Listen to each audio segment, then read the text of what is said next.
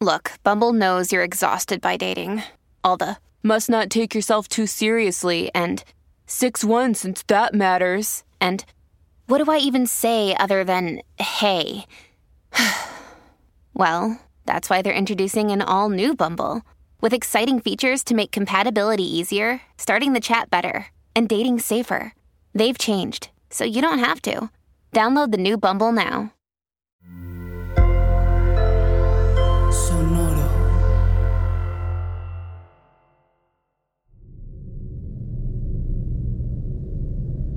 When my brother was a baby, he was gifted a Harlequin doll by one of my mother's co-workers. The elder lady was delighted with my baby brother, and days after meeting him at a small gathering at our home, she sent him that gorgeous little doll. It seemed more like a decoration than a toy, but she said it was for him. You could feel its porcelain skeleton inside, and it moved stiffly, holding whichever position you made it. When my brother was just over a year old, when he could already walk, he asked for the doll for the first time. Until then, it had been placed on a piece of furniture next to his bed, like a permanent guardian of his sleep. But then, he insisted on taking it with him everywhere. He only felt safe when the toy was nearby. He slept with it, ate with it, chatted with it. He would only leave it when he bathed, but even then, it had to be close. When we heard the Harlequin's bells, we knew my brother was approaching. Those bells rang non-stop throughout the house. We joked that the two were always together. At some point, my brother told us the doll's name, and we all started calling it that. A name that, to this day, we cannot utter, and I wouldn't dare write down. One day, my brother left the doll outside behind a fig tree in the yard. I picked it up to bring it inside, but he quietly asked me to take it back out. "Don't throw it out," he said. "But please, don't let it inside." This happened a few times, and it took him some time to tell us why. But we never threw it out, in case he wanted it back someday, or to keep it as a memento from those years when he loved it so much. When my mother asked him why he no longer liked the doll, he said it had shown him its face. My brother recounted that the puppet would talk to him, that it had been his friend, that it had taught him words we didn't use, but that at some point, it had asked him if he wanted to truly see its face. My brother responded yes, and then it showed him. Behind that Harlequin mask, to me an already sufficiently terrifying face, it showed him an evil grin, with red eyes dripping blood from its mouth. Frightened, my brother asked it why there was blood on its face, and the doll responded that it had just eaten. When my brother asked what it ate, the puppet touched his chest.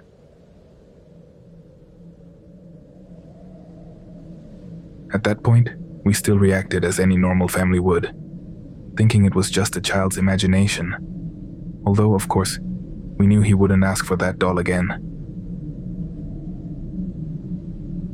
We put it away in a little wooden shed in the yard, along with some of my dad's old tools and some boxes of things we no longer used. That's where that Harlequin ended up locked away, but not forever. Around that time, since my father was no longer with us, my uncle Marco moved in. He helped around the house but was mostly there to support my mom, who was so emotional during those months. My uncle was a rock. That's why we were so surprised when we heard him screaming and saw him burst out the back door and run into the yard, disappearing among the trees. I remember my mom and I rushing out, but as we ran after him, my mom told me to go back inside and check that my little brother was all right. So I did.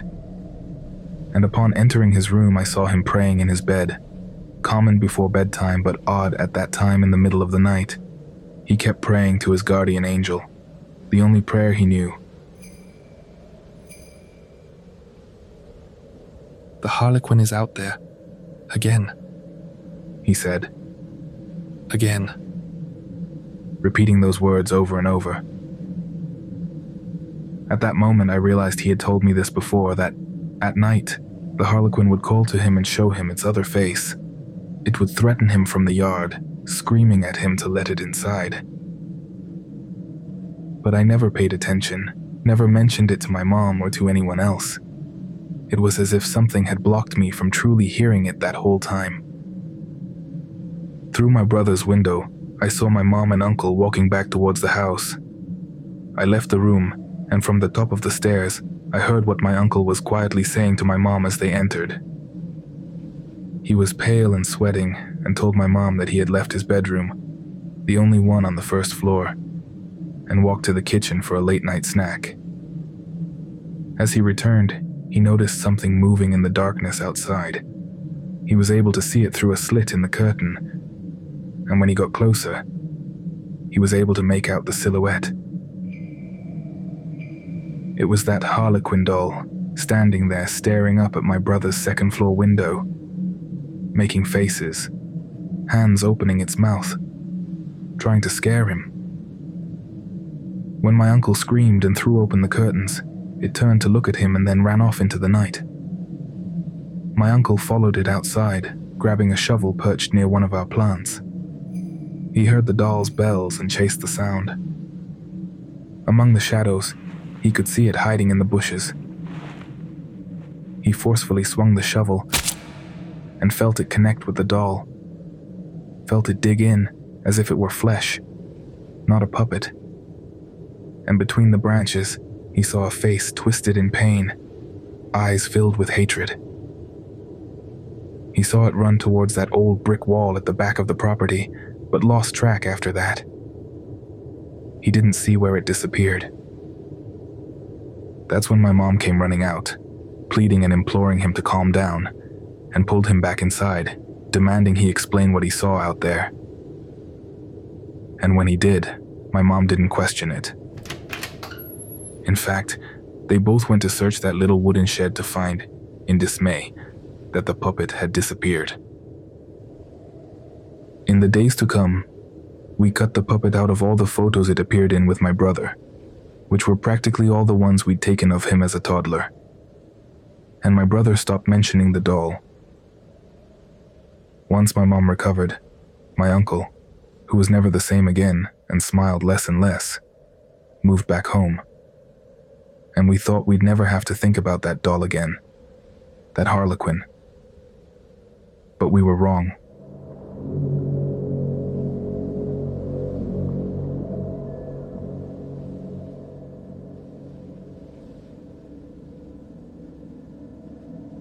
Years later, and days after my grandmother died, we returned home.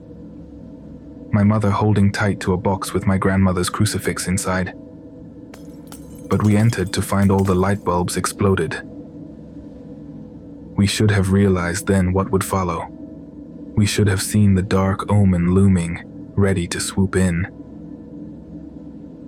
My brother, who at that point was 18, changed the light bulbs while I helped my mom search for a space in her closet to hide the box, as my grandmother had done.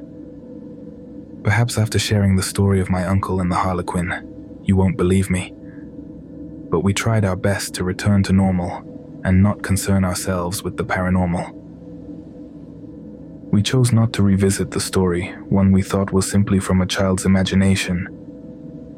Perhaps the musings of an uncle who, half asleep, thought he saw something sinister in the shadows. It wasn't a difficult story to avoid. Besides, we hadn't seen my uncle in ages.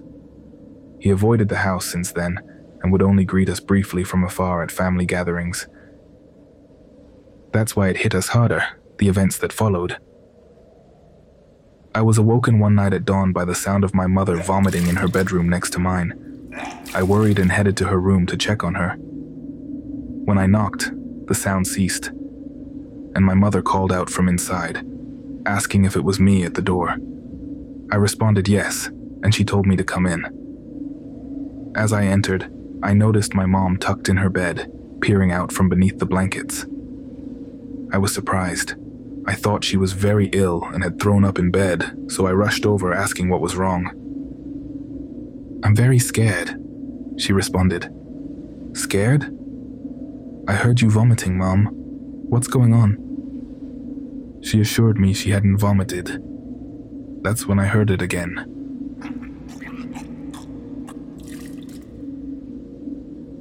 sound was coming from inside that closet where we had stored the crucifix. I pulled her out of bed and rushed her to my room. We didn't even open the closet doors to look. In my room, we prayed for an hour and then slept next to each other, shaking. We called my Aunt Martina the next morning. She had moved back to town a few years prior to care for my grandmother. And although my grandmother's home no longer belonged to our family, my aunt built a place nearby, and the townspeople began treating her as part of the community. The church ladies stopped in to visit her. People on the street or at the market would ask her advice. Even before my grandmother passed, my aunt understood that her role was important to these people and decided to help however she could. On her own now, with grown children, she found herself in a similar position as my grandmother did when she chose to devote her life to God and the townspeople. When we finally reached her late that night, she pleaded that we return the crucifix to her. My aunt recounted, "All I know is that whenever anyone in town needed my mother's help, she would go to their homes accompanied only by that crucifix, and upon returning to the church, would hide it behind the altar of St. Michael. It has, I don't know, a lot of energy. When she fell ill, and we took her to the hospital, I brought the crucifix back to my house, and I don't know if you'll believe me, but one afternoon, halfway through watering my plants after returning from visiting her, I caught from the corner of my eye someone moving around inside the house. I was terrified, but I leaned in to see who it was, to see if it was an intruder, or someone I knew, who had let themselves in thinking I was home. But it was a little old man, shirtless with deeply tanned skin, as if he had spent many days under the sun, just standing there in the middle of the room, his back towards me. I shifted to see his face. I shouldn't have. It wasn't a person. Wasn't a living person, I mean. His face was blurred as if emitting smoke. It looked burned. And I swear it was blurred. I couldn't focus on it, but I could see the rest of his body clearly. And I know that crucifix caused it because after I took it back to your grandmother's, I never saw or felt anything strange here again. But I'd like to talk to the priest about this. Meanwhile, please hide it carefully, and if you can, keep holy water on hand.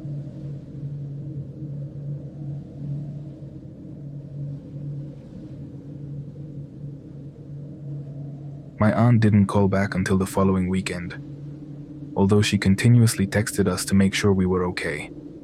In those messages, we briefly recounted what we were experiencing, first at night and then even during the day. We could hear someone in the house coughing as if sick. We heard what sounded like vomiting, but now not just from the closet. It came from every corner, as if from within the walls themselves. My mom and I were scared to death, but my brother refused to believe it, mocking our apprehension. He didn't believe in anything supernatural whatsoever, and that was for the best. He had to grapple his whole life with the aftermath of his childhood Harlequin companion. My mom and I were sleeping in the same room now, but my brother stayed in the room downstairs for more privacy. In that first-floor bedroom my uncle had stayed in years before, as you'll recall. Usually, if I got up in the night, my mom would too, and vice versa. But one of those nights, my mom awoke incredibly thirsty and exhausted enough that she completely forgot about our current paranormal situation. She got up, business as usual, and headed downstairs to the kitchen. She heard bells coming from inside my brother's room, his door slightly ajar. She approached slowly, carefully, pushing the door gently open. The light was off. His bed made. My mom assumed he had come upstairs to my room, not wanting to be alone down there after all. And she was about to close the door and head up when another ring of a bell sounded inside. Peeking out from behind the bed were the tips of a Harlequin cap, a cap my mom immediately recognized, but with one difference.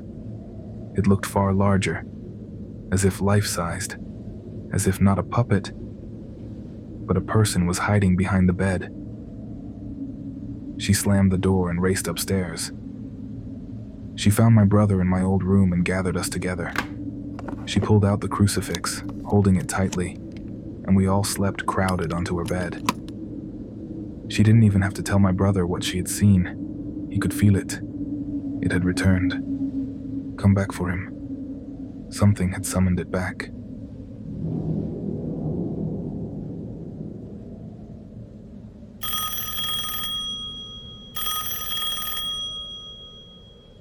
My aunt's call that weekend did little to calm us. That young priest who had assisted my grandmother with her rituals was no longer young. He was an experienced clergyman who insisted my aunt not worry about that crucifix, that he could not disclose anything further, and that what my grandmother had shared with us would have to suffice. He was reluctant until my aunt explained what we had been experiencing, and realizing the suffering its presence would bring, the priest's expression changed. He urgently pleaded for its immediate return. It was an extremely powerful relic, but with a dreadful destructive capacity, and he recounted its history. A centuries-old crucifix used in exorcisms across the globe, passing between the hands of exorcists through generations until, by some twist of fate, it ended up with my grandmother. She was willing to risk her life to save a soul, but did not know how to wield the crucifix. And the young priest assisting her at the time did not either. And this crucifix, which held some power of its own, garnered from the faith of those priests and the battles won against so many dark entities, became a threat, and the place it resided would prompt a tremendous reaction from any low soul nearby. The priest also shared that Father Lucas had come to him to recount more details. He said beings sent from Lucifer are always around us, lurking nearby, provoking us, and sometimes they sleep, for years or even centuries, lying in wait for a victim to surface. This crucifix could awaken them, incite a fearful response from any demon it crossed paths with or any evil spirit. Nothing that reacted to this artifact harbored good intentions, and it would especially provoke those inhuman beings.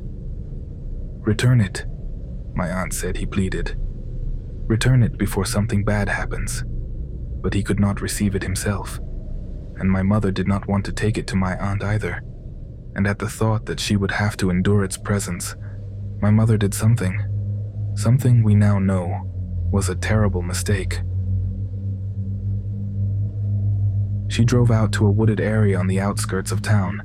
She parked along the highway, got out and walked among the trees, feeling a presence always behind her. Upon arriving at a tree burnt by lightning, she felt it was the place, far enough in, and there she buried the crucifix. The worst was yet to come.